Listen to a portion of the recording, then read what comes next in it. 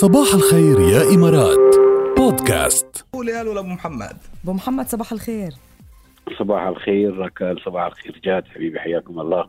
يا ميت هلا، شو أخبارك يا أبو محمد؟ كيف هالصباح معك؟ طمنا. والله صباحي أنا دائما استمع لكم واستمع إلى أغاني فيروز الجميلة. يا عين يا يعني سلام عليك. صباح الروقان. نعم، ومتابع جاد وتحدي مع سليمان. بتحب التحدي مع سليمان؟ انتم يسمونه مع تابة ومجانا، اعتقد هم يسمونه بالخليج زهيريات.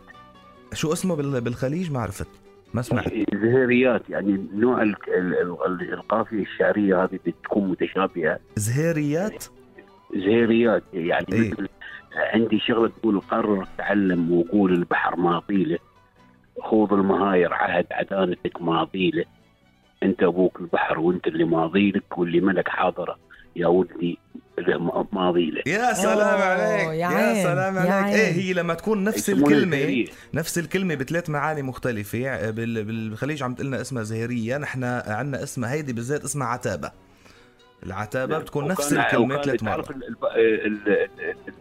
عبار السفينة لو النهام كان ينهم هالنوعية من المواويل. نعم جميل بس بلحن أو بجملة لحنية على شكل موال حق البحار، يعني طريق البحار. صحيح. نشكرك على المعلومات. بس حلو انك عم بتحب تحدي الزجل والعتابة والمجنة عرفت كيف، هيدا التحدي اللي عم بيصير كل أحد. بدك تحضر لهم بيتين يا أبو محمد وتفوت معهم على الخط كمان. ايه لازم.